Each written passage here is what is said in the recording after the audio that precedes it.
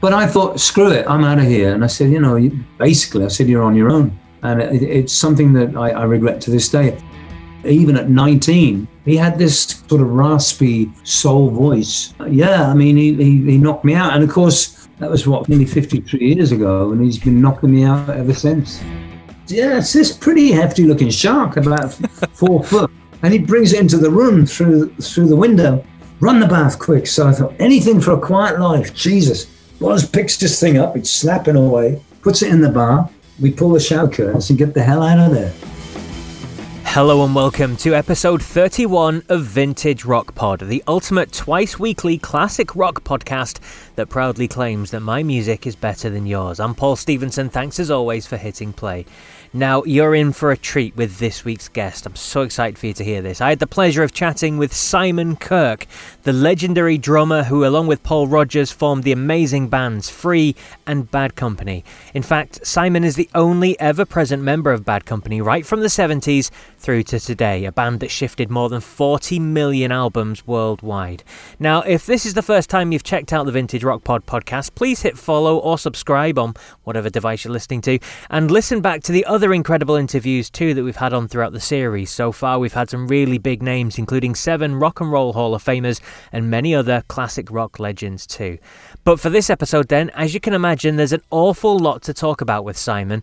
Free formed in the 60s, so 50 plus years of amazing music. We sat and we talked for about an hour and loads of different topics as well, so there's so much for you to hear. We talk about how the band's formed, the big hits, how the BBC nearly banned All Right Now. There's the regrets around Paul Kossoff, addictions. He's very honest about the Brian Howe era of Bad Company when Paul Rodgers left the band. There's stories about Led Zeppelin, and as you'll have heard from the start there, a story about a shark in a bathtub. Yep. Simon will be 72 in a couple of months, but you honestly would never guess from how he looks. Remarkable, considering he's lived the life of a rock star to the fullest too. So here you go. Please enjoy this. It's my chat with the wonderful Simon Kirke. Well, it's a pleasure to speak with you, Simon. We've got an awful lot to go through. I mean, you've got one heck of a career and a history, and some incredible bands that you've been in, and some incredible artists and musicians that you've worked with and performed with as well. So I'm looking forward to diving into this. Now, let's kind of go back to near the start then. Yourself and Paul Kossoff, you were in a band. So how did yourself and Paul meet the other Paul and Andy then to form Free? I was with, as you said, I was with Paul Kossoff in this blues band called Black Cat Bones, and we were sort of riding the crest of the blues boom in England in 1968. After about 3 or 4 months, Koss said to me, we became really quite close friends. He said, listen, I'm kind of tired of playing these blues standards, Crossroads and Rock Me Baby and, 4 o'clock in the morning blues. I've met this singer in a band called Brown Sugar across town, and I jammed with him, all secret. And I've arranged to get together with him because he wants to leave his band and form a band with me. Would you like to play drums? And I said, I'd love to, because I really like Koss. I loved his playing. And then we met Paul Rodgers, and it was like, wow, this guy is such a good singer. And he played very good blues harp as well, and guitar. He played a lot of things, Paul Rodgers. So I referred to Paul as Paul and Paul Kossoff as Koss. Koss, yeah. For future reference. So me and Koss, we went over to meet him. We were in someone's house. Paul Rodgers was in this guy's house. And we had a little jam, in the sitting room. And, Koss called me that night and said, he wants to form a band with me. And would you like to play drums? I said, yes. So then we had to find a bass player. And that was a stroke of fortune. Koss knew Alexis Korner, who was, like the godfather of the blues scene in England at that time. And straight away he said, I know a guy. He's a kid. He's 15 years old. He played 6 months with John Mayall. We went, wow, really? Anyway, he's playing at this club in a couple of days. He gave us the address, and we went down to see, it was Keith Hartley's band. Keith Hartley was a drummer who, again, played with John Mayall, and he had his own band. And the place was packed, and me and Paul and Koss were in the audience, and then up on stage jumps this kid. He was 15. And we looked at each other and went, fucking hell, And then he started playing. And I tell you what, Paul, he was he knocked us out from the word go. He was amazing. So at the end of the little 45-minute set, we went backstage and we met Andy. It was Andy Fraser. And because Cos knew Alexis and Andy knew Alexis, Cos did the talking, and he said, look, we've got this band. We need a bass player. Would you like to come and have a jam with us at this pub called the Nag's Head in Battersea? And Andy said, yeah, okay, I'll give it a shot. He was kind of nonchalant. I think he was, playing his cards close to his chest. He didn't want to commit. Anyway, a few days later, we all got together in this pub called the Nag's Head in Battersea in London. And from the word go, it just gelled. And really that night, Free was formed. Absolutely brilliant. And then you mentioned your first thoughts of hearing Paul Rodgers. I've spoken to many people and they all talk about Paul as being one of the greatest vocalists around. I mean, what was your impressions right from the start? Did you think that this man has got it, sort of thing? Well, I honestly, Paul, I didn't really have much to compare him with. I'd only been in London, less than a year. Mm-hmm. And I'd heard other vocalists. And there was another guy called Paul Brooks, who was the singer with Black Cat Bones. And he was okay. He wasn't anything special.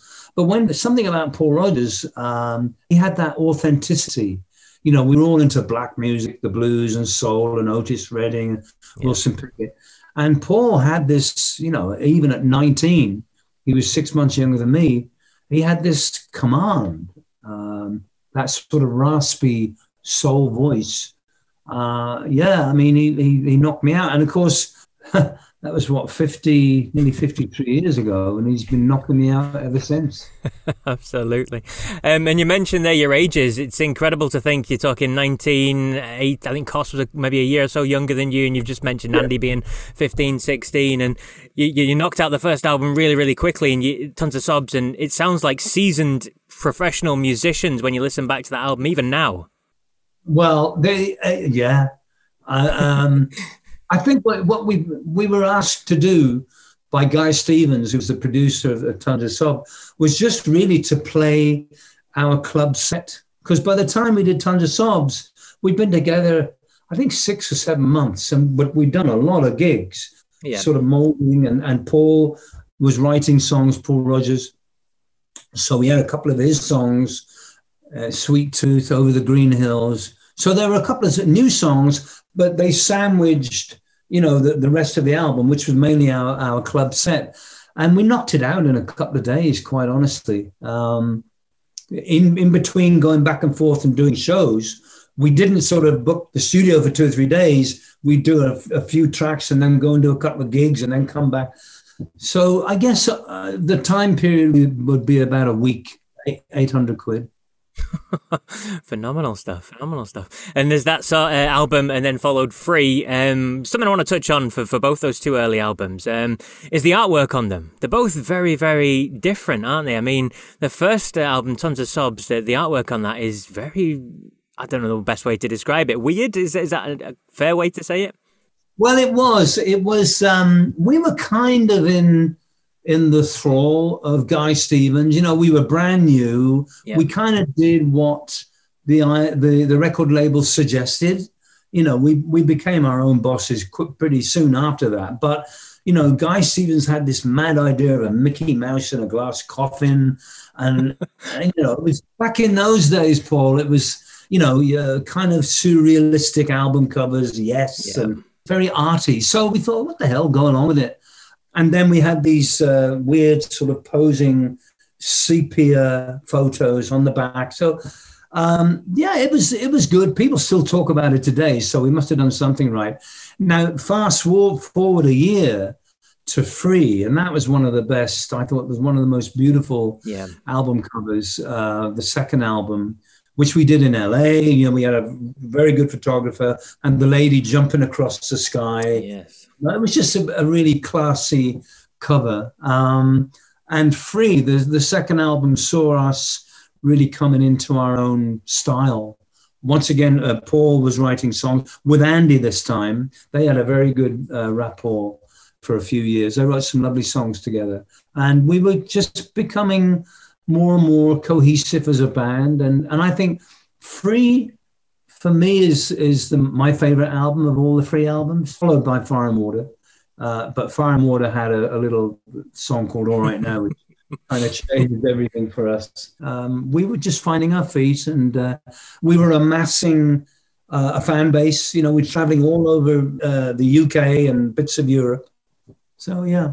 Yeah, you were very well known for your touring. You were a very hard-working band in terms of playing here, there and ever, especially across the UK. And then you mentioned it there. You had a little-known song called All Right Now. And now we love to hear the stories behind these big songs and these big hits and everything. Now, this came on the back of a disappointing gig, shall we say, up north, didn't it? Yeah, it did. And there's still, I'm not in agreement with Paul Rodgers where it was. I say it was Durham. He says it was Manchester. So, it's up there, up north. And we played to a university crowd. Now, university crowds, they're a very discerning bunch. We had this kind of medium-paced loping beat that was kind of, on a lot of our songs. We'd never had a real sort of rabble-rousing type song. So at the end of this gig, we played our, 60-minute set or whatever. And by the time we hadn't even left the stage, and the clapping had died down.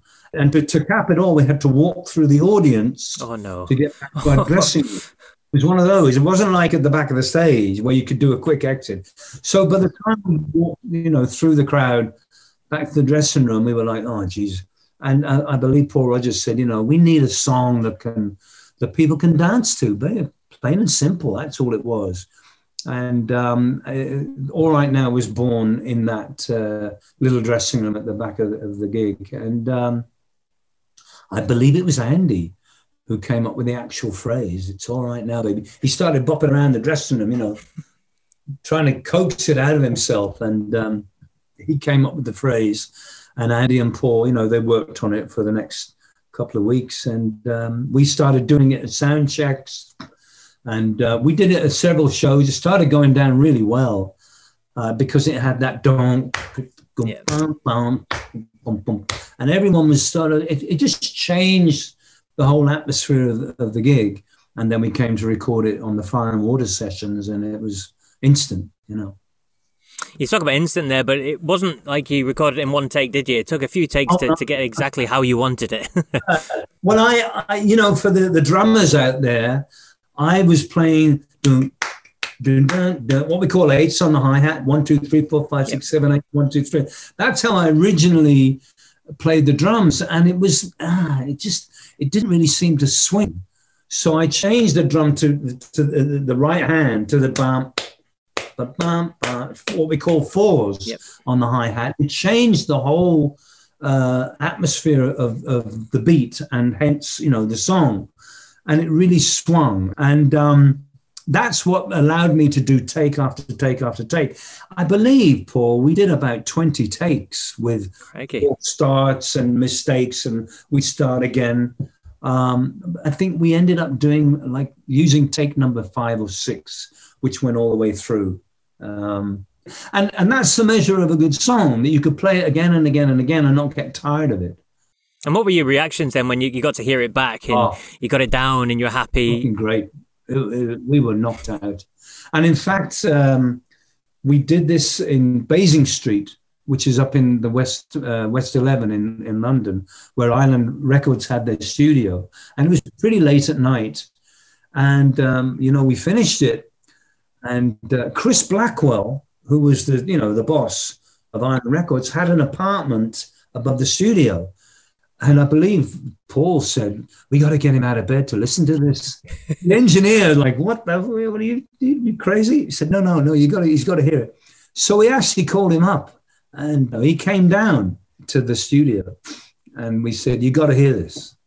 And he said, "All right." So we pressed play, and I'll never forget, he's at the end of it, because it was kind of long. It was like the original. It was about 5.5 minutes long. Yes. And he said, "It's a hit." Wow, yes. He said, "But it's too long." It's got to be on top of the pops. I mean, that was the golden key in those days. If you're on top of the pops, you're guaranteed at least a top 10. He said, we have to do an edit. Now, we never really heard of edits back in those days. We never had an occasion to edit a song. We just played it and that was it. So he said, I need you to go. I'll do the edit with the engineer, where you actually, not like with Pro Tools now, where you can click and paste, and you have to get a razor blade and cut a piece of, intestine out of the song. And they had to find this piece that we could cut out. The edit actually wasn't very good. You can hear it, most people now, but it brought it down to about 3 minutes and 10 seconds, which was just perfect. And the rest, as they say, is history. Absolutely. You mentioned Top of the Pops there. It was obviously a huge British institution for many years, but it was so close to not being on BBC at all, was it? Because of one line. Raise the parking rate. That was Paul. And Paul, I guess, in his passion to sing it, the P became an F. They thought they were saying fucking, Island Records got a call from the BBC saying, look, we think there's a profane word, in that line, and we need to come down. We need to send a representative down from the BBC to listen to the isolated vocal track. And he did. I mean, we had to, get back in the studio, and we all wanted to be there. And he was a little old guy, he had a clipboard and all that. And they played the isolated track. And sure enough, it was like raise the parking, but the P was a little like an F. So he's like fucking rate. But the guy was quite nice about it. He said, that's all right. And he gave it a little tick. And, he went back and said, it's okay. There's no profanity. They can play the song. And it got to number 2. Thanks to Mungo Jerry. Yes. Yeah, it got to number 2. It killed us. People still play it to this day. It's played all over the world. And I still love playing it. I love playing the song. It's a great song. Yeah, absolutely. And around that time, that All Right Now was the legendary Isle of Wight Festival of 1970. I spoke to Rick Lee from 10 Years After not too long ago, and he said it was absolute mayhem. What are your memories? What are your recollections? Because you guys were meant to be on the Saturday night, and you didn't go on until the Sunday morning or the Sunday lunchtime sort of thing. Yeah. And 10 Years After were to blame slightly. Saturday night was like obviously the marquee night, because there was Sly and the Family Stone, there was the ELP, not ELP. I'd have to see the lineup, but I know 10 Years After were on, and TYA were just, one hell of a band. I never thought they got the recognition in America that they should have gotten, because they were so good. Anyway, the bottom line was, Paul, that we were flown out there by helicopter in Saturday afternoon. I believe we were going to go on about 6 or 7. And as you know, it just became mayhem. People ran over sets. Instead of playing 60 minutes, they played 75. The crowds were spilling in. No one was paying any money. The sound was bad. There were no monitors on that festival. Can you believe it? So anyway, we'd been there for several hours, and a guy was coming back to the caravan where we were saying, another hour. Can you wait another hour? No. So we'd have a little smoke, a little drink, Come 9 o'clock, we're like a little woozy. And Chris Blackwell was there, of course. And he said, you know what, guys, you're not going to go on, because this is just crazy. He was very savvy. You're going to go on tomorrow morning. Like, I think we went on around 11 or noon. We were very disappointed, but kind of secretly, there was a lot of pressure relieved from us, because we would have had to deal with probably a stage that was not together properly, a crazy crowd, because by Saturday night, everyone was out of it. And we were secretly relieved, I think. So when we took the stage the next morning around 11:30 or 12, it was a beautiful sunny morning, very calm. And we knocked them out. We went down really, really well. It was a lovely experience. Yeah. Absolutely. And in terms of the band, then you kind of broke up, you reformed, and then broke up again, didn't you, just a couple of years later? And it's hard to say it's a regret or you wish it hadn't happened, but considering what happened afterwards with Bad Company and everything else. But do you look back and wish that the band had stayed together maybe just a little bit longer? Honestly, I do. I know Bad Company came out of Free and Mott the Hoople and King Crimson, but I do wish that we hadn't have been so... It wasn't, I'm calling a spade here, but it was really Andy and Paul's wish to stop touring hands-free and try other avenues. Because what happened with All Right Now, it propelled us into another dimension, and we started doing different countries, every other day instead of different towns in England. Our workload tripled or quadrupled or whatever. It really multiplied. And we were getting, quite honestly, we were getting really tired. And then we had to do another album because we were contracted. And suddenly we were on this carousel going round and round. And Island Records really didn't step up and say, you know what, guys, take a break, take 6 months off or whatever, you're young. No, they perpetuated the workload. So Andy and Paul, you got to remember, we were still only in our very early 20s, 21. Yep. They said, we've had enough, we're done. And Free broke up.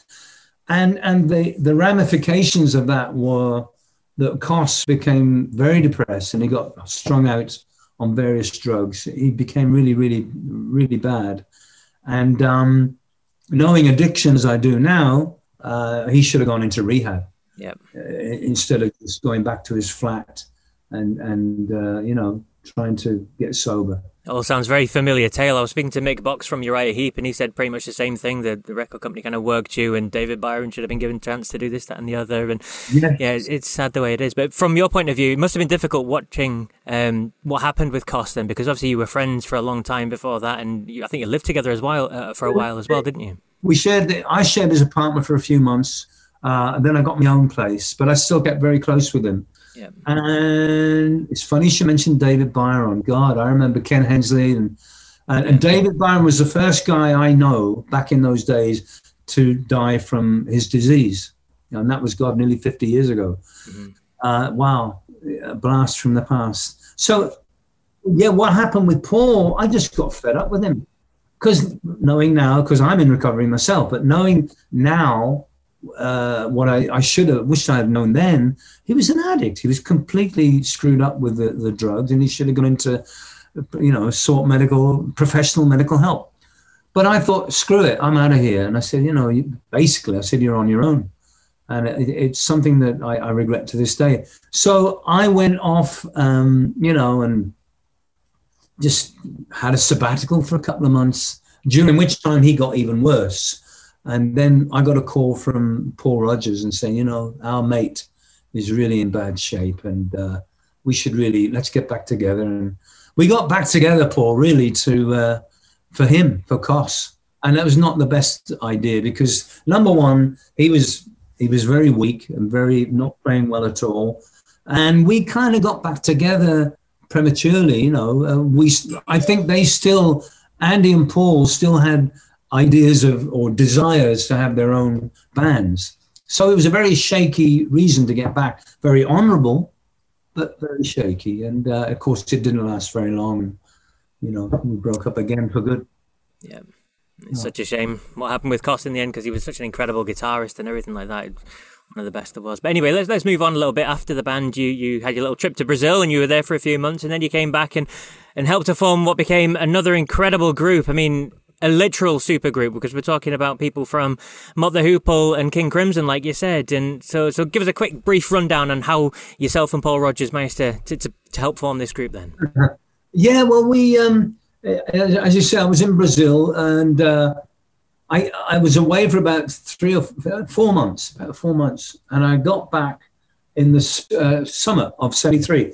And I called Paul up and said, "Hey, man, how you doing?" He said, "Oh, I'm great." And he sounded really, life is good.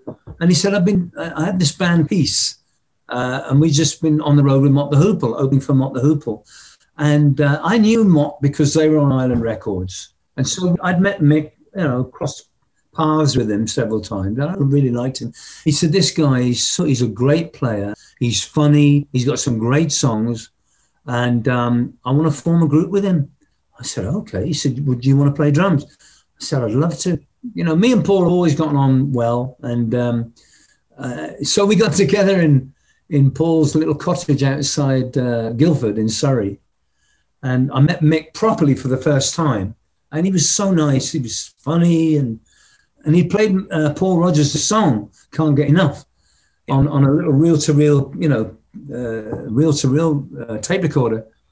And he said, "Oh, Ian Hunter doesn't like it. He won't play this." And when Paul Rodgers heard it, he said, "This is a fucking hit." You really think so? It's a little drum machine and he said it's a hit. And I believe it was the first song we ever played in the studio. It was one of the first songs we did in rehearsal. And we played for 6 months without a bass player. We were auditioning bass player. And we heard about Boz Burrell, right at the end of, he was the last guy on the list, because quite honestly, we didn't like, we weren't crazy about King Crimson. It wasn't our sort of music. And Boz turned out to be the best of them all. And I believe it was the first song we ever recorded, Can't Get Enough, and took off, Interesting, isn't it? Now let's talk about Bad Company then. I mean, to start with, you had incredible musicians. You were, like I said, a super group. You had everything there. It was all down. And then you signed up to Led Zeppelin's label, Swan Song. I mean, that's the biggest band in the world, wasn't it? And Peter Grant involved. I mean, how did that happen? Well, you put your finger on it. I mean, we had this band, and this was before Boz joined. It was only me, Mick, and Paul Rodgers. And Paul, we were sitting around, I said, "Well, who's the biggest band?" Led Zeppelin. Who's their manager? Well, this guy called Peter Grant. And here's the weird dynamic. We had a New Zealand roadie in Free called Graham White. Led Zeppelin had a New Zealand roadie called Clive Coulson. And they were kind of soulmates. They come over from New Zealand, on the boat together. And they kept in touch. And Graham called Clive Coulson in Led Zeppelin, and he got Peter Grant's number and he gave it to Paul. And Paul, typical Paul, he's not afraid of anything. He called up Peter Grant and said, "We've got this band, we'd love you to manage us." Not, "Would you come and see it? We want you to manage us." And he said, "Oh, yeah, I've heard about you. It's a small village, the rock and roll, yes, especially in England. It's such a small country." He said, "Yeah, I've heard you've got a band together. I'll come and see you." And this is a great story. This shows what a savvy guy Peter Grant was. So we were rehearsing in this little village hall in outside Guildford in Surrey. And we were there all afternoon. We were waiting and waiting. Anyway, he's late and there's no cell phones. So we're playing our 8 or 9 songs, and we're using this standing bass player who was okay, not great, but he was all right. And about 5 o'clock, Peter Grant finally walks in, 3 hours late. "Oh, G," we called him Peter Grant, but his nickname was G, which we used later on when we got to know him. And we said, "Oh, Peter, we're so glad you're here, and you want a cup of tea or a drink or something? We'll play you the songs." He said, "No, I've heard them." We go, "What? How do you mean you've heard them?" He said, "Well, I've been here an hour. I've been sitting out in the car park in my car with the window rolled down, listening to you through the windows." He says, I figured you'd be maybe a little nervous, so I wanted to hear you in your own environment." And he said, we're going, wow. Straight away, we're like, wow, this guy's good. We didn't say it. He said, "Oh, okay." He said, "I like what I heard, and we're forming a record label with Led Zeppelin. Me and the boys, Led Zeppelin. Would you like to be on it?" Yeah. Well, let me... Silly question. Yes, we would. And then he offered to carry my cymbals to my van. And I was like, So that was our very first meeting with Peter Grant. And it was a perfect storm, Paul. We had Led Zeppelin, their first label. We had a band of 4 guys. Well, Buzz arrived a couple of months later. But we were just free of those monkeys on our backs from our previous bands, and we took off like a rocket. Incredible stuff. And then just talking about that first album, I mean, I'm guessing you guys had a lot of control over that, because you said before about record labels being quite on your back about this, that and the other and various things, whereas with this setup you were kind of free to get on with doing what you wanted, and there was no pressures about what you could perform or what sort of styles or what you could do or anything like that, was there? No. And Peter Grant made it clear from the get-go that we were, he never got involved with what Zeppelin were playing. Jimmy kind of took care of all that. And although we had a couple of albums produced by Ron Nevison, and we were actually, I don't know why he got his name on a couple of the albums, but he did. But we really took the reins. And what happened, this is a great backstory to the first album. John Paul Jones was not getting on with Zeppelin, and he actually left the band. While they were all set up in this wonderful manner, he called up Peter and he said, I'm out of here. I can't take Bonzo's drinking and the carousing. He was a very serious musician, John Paul. So he left the band. And what happened was, during this time when Peter was trying to get John Paul back in the band, all the equipment and the Horse Lunges Manor was just waiting to be filled. So he called Paul up and said, listen, John Paul Jones has got the flu. Do you want to record your album? And Paul said, yeah, hell yeah. Because we've been doing the same songs, rehearsing them. And he said, yeah, hell yeah. So we went in there like greyhounds let out of the trap. And I think we did that whole album once again in about a week. Yeah, it was a great album. I love it to this day. It was a great album. Yeah. And you had a run of great albums as well, didn't you? Bad Company and Holy Water and Straight Shooter and Run with the Pack and all that sort of stuff. And you were the only member of the band that saw the whole way through, didn't you, with Bad Company? I've been, for better or for worse, I've played every gig that Bad Company's ever done. And yeah, like any band that's been together a long time, there's been ups and downs and mishits and so on and so forth. And you mentioned Holy Water. And I feel that, for people who are interested in Bad Company, I have to address the Brian Howe era.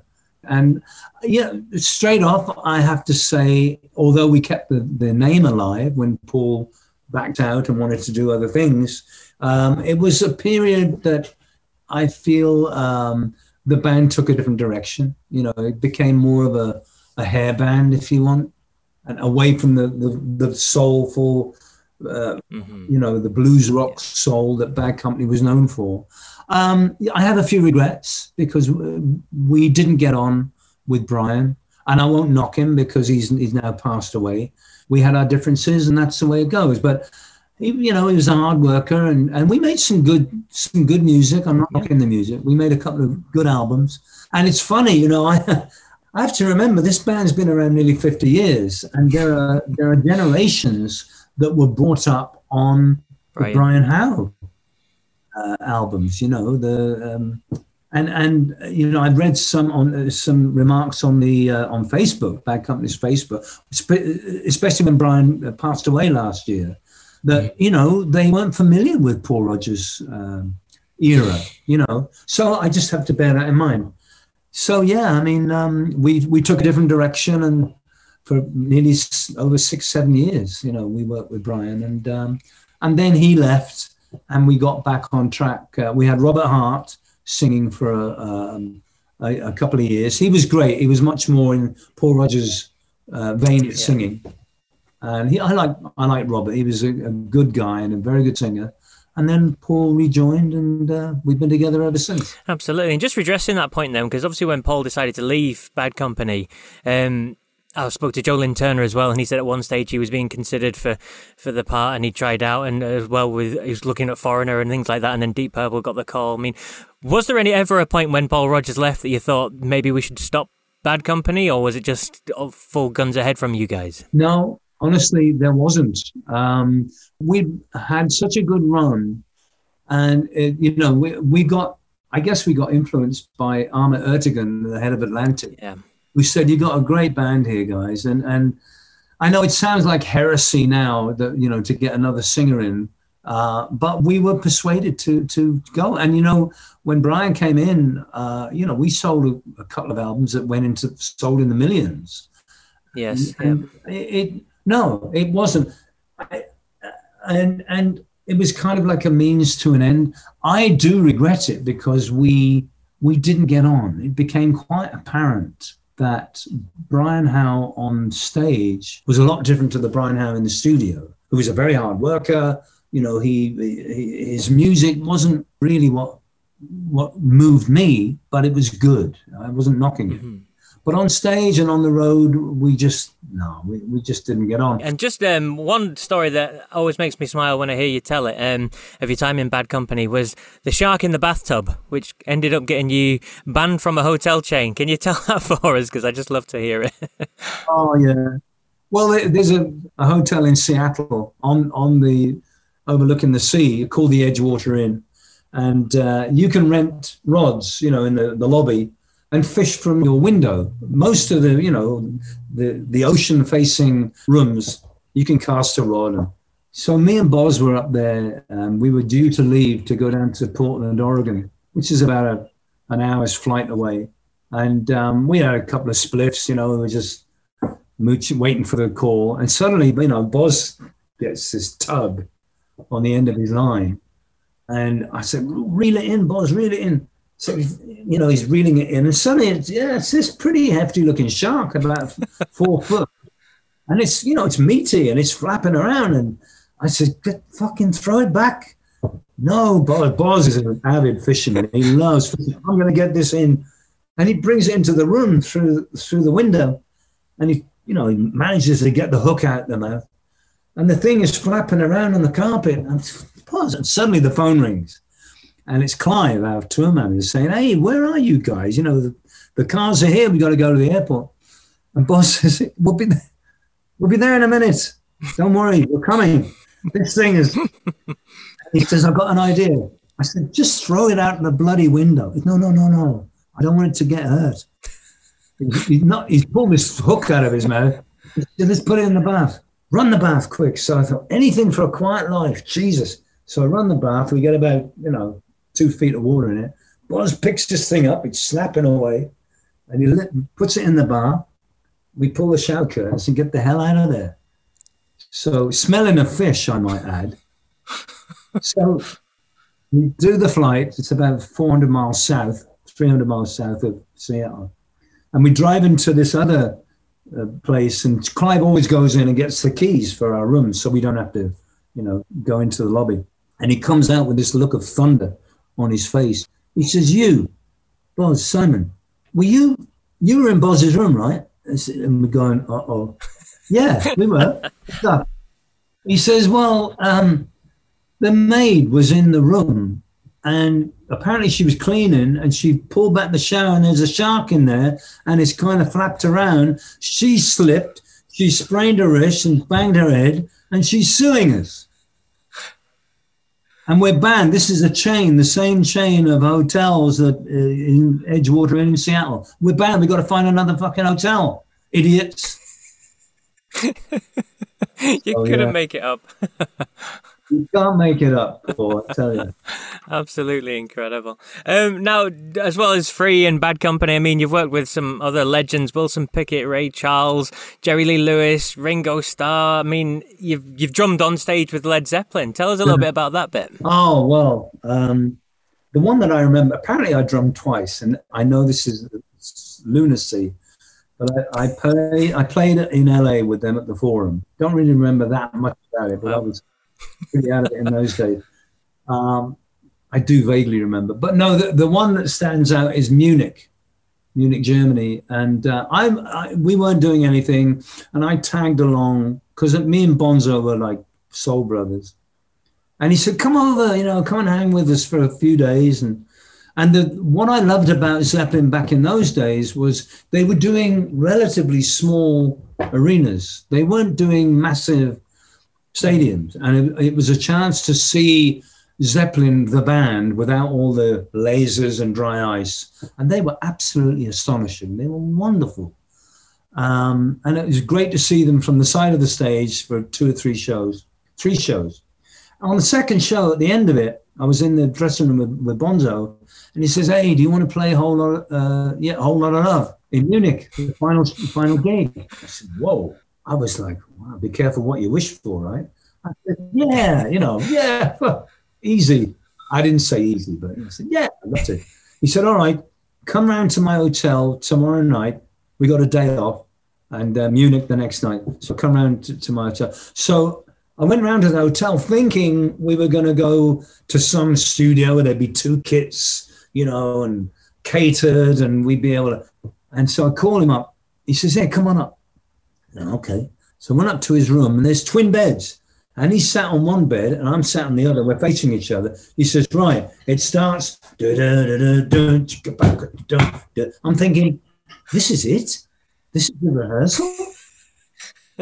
And it dawned on me that this was it. Hands, on our thighs. And he goes, so after about 2 minutes, there's a bomb, bomb, bomb, bomb. Yep. I wanted to say, "John, I know the fucking song," but I didn't. And then I do, you come in after 4 bars, and then you'll have a little bit of a thing while I take a rest, and then I'll have a little bit of a thing when you take a rest. And it goes on for about 12 minutes. You got it? I said, "Can we just do it one more time?" Because it's a lot to take in, John. Anyway, it went off great. It was absolutely wonderful, and I'll never forget that. And you can see it on YouTube, actually. This is before iPhones and things. Someone had shot it on a Super 8, and you hear Robert saying, "Going to bring a friend of ours out," that Birmingham accent. Yeah. Going to bring a friend of ours out from Bad Company, Simon Kirk, and the place went crazy. And wow. You know what, Paul? That was the last time I saw Bonzo. Really? He died later that year. He died, and it was the end of an era because, and I get quite emotional bringing it up because that was the end of Zeppelin. Peter Grant went into seclusion, and pretty much the end of Swan Song, and then Lennon was shot later that year, and it was just the end of a horrible, horrible year, and Bad Company broke up about 2 years later. For a long time, Yeah. I didn't come back in until, about 12 years later, 94, 95, maybe even 96. So. Incredible stuff. So we've talked about some of your bands and the other people you've worked with. Is there anybody that you wish you'd have worked with? You never got the chance to, or you kind of bucket list, it's not going to happen, but the one person you wish you could have played with? Oh, I'd love to play with Elvis. The old Elvis. Yeah. Yeah. Oh God, what a great question. Hendrix. I would have loved, because the thing about Jimmy was he was just that era before us. Mm-hmm. And even though he was only 27 when he passed away, he was back into actually playing, and he was playing with Buddy Miles, who was a very simple, solid drummer. And I would have loved to play with Jimmy. Jeff Beck. There was a rumor when Bad Company was really having a hiatus. Jeff Beck and Jack Bruce and me, that would have been, they wanted to put a band together and do some shows in Japan. It never happened, but I would have loved to play with Jeff. Been phenomenal. I got to play with Jack, and Ringo. I got to play with quite a few great musicians with Ringo, so I'm very lucky to have done what I've done. Now, I know you recently put on a virtual show, didn't you? So what are you up to nowadays then, Simon? Well, right now, I'm just waiting for the band to get back together again next year. I don't think there's going to be anything until next year, quite honestly, Paul.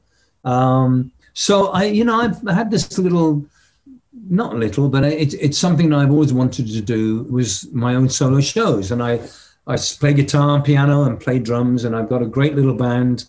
Well, not little. I mean, they're a great band. They're called the Empty Pockets from Chicago, and they played on my last solo album. We're going to do some solo shows this year.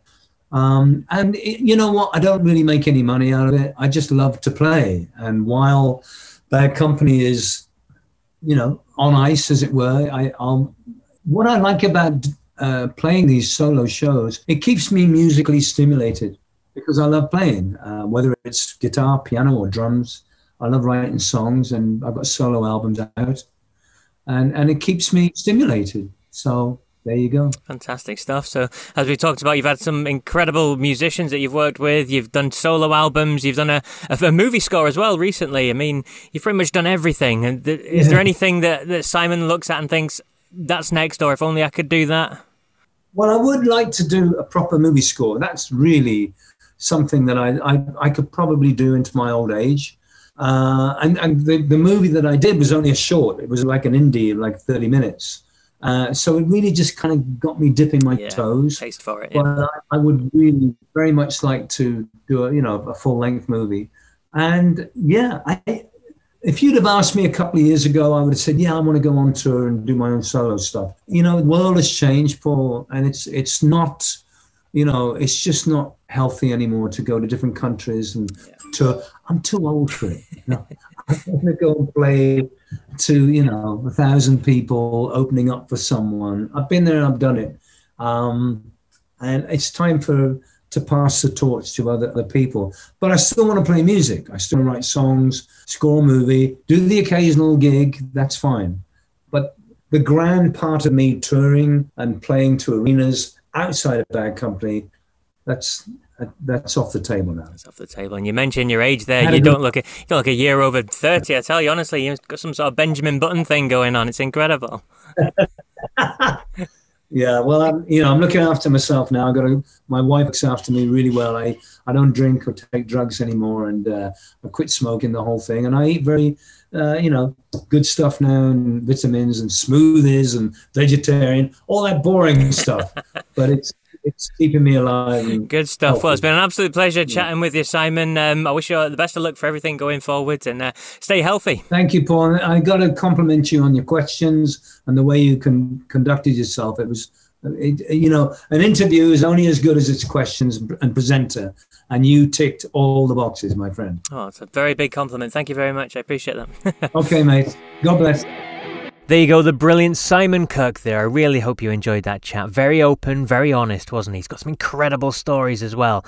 Now, I've spent most of this past weekend listening to Free and Bad Company, and you forget just how many amazing songs they've got in the locker. Now, it was interesting. I put out a little poll, and I mentioned this to Simon too, but I didn't include it on the final cut for the interview.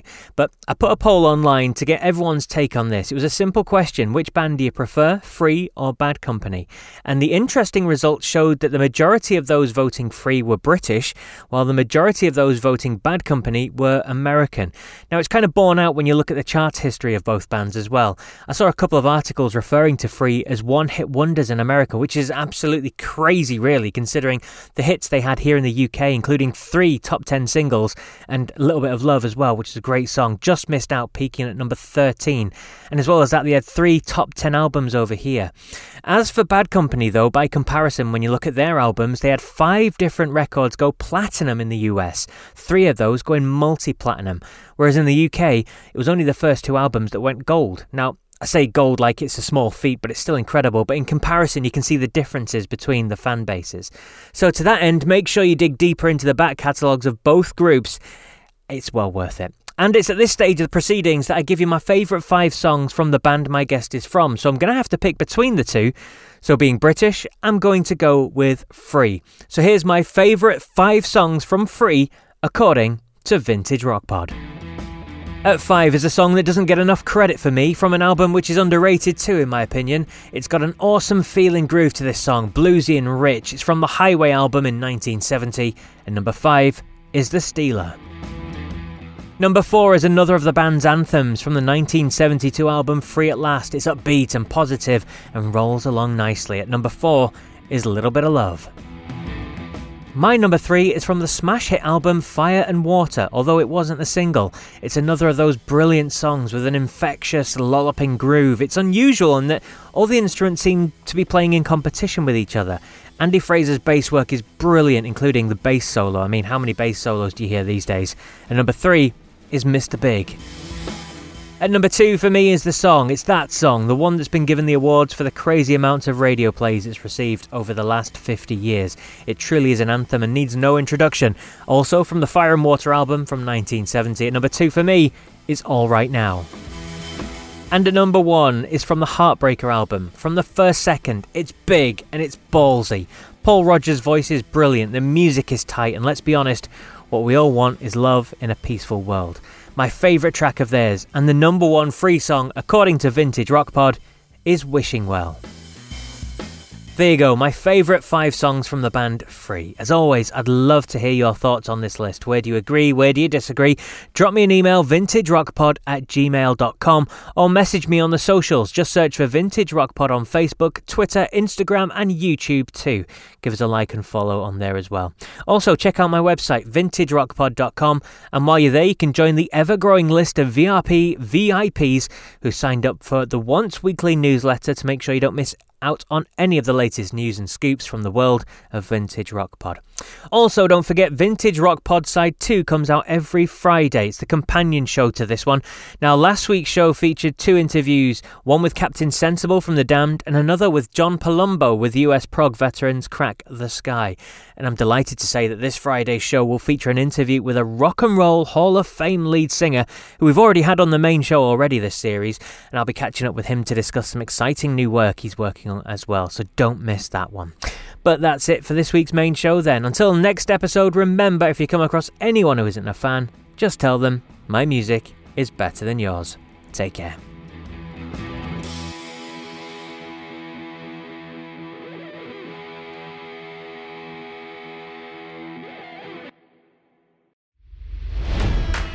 It's NFL draft season, and that means it's time to start thinking about fantasy football. FantasyPoints.com features industry-leading experts and prognosticators using proprietary hand-charted data to help you score more fantasy points. FantasyPoints.com is the place to go for whatever kind of fantasy football you play. Whether you play fantasy football, daily fantasy sports, or do a little bit of everything, Fantasy Points has the meticulously researched content to guide you to victory. And why wait for the fall? Fantasy Points also covers the new spring football league, the UFL. Join the guru, John Hansen, Scott Barrett, Joe Dolan, and other massive names in the fantasy football universe with an exclusive offer. Use code Pantheon for 15% off any Fantasy Points package, including the all-in package, with access to every article, tool, and data nugget that Fantasy Points has to offer. That's FantasyPoints.com and code Pantheon for 15% off at Fantasy Points. FantasyPoints.com, code Pantheon. Score more fantasy points.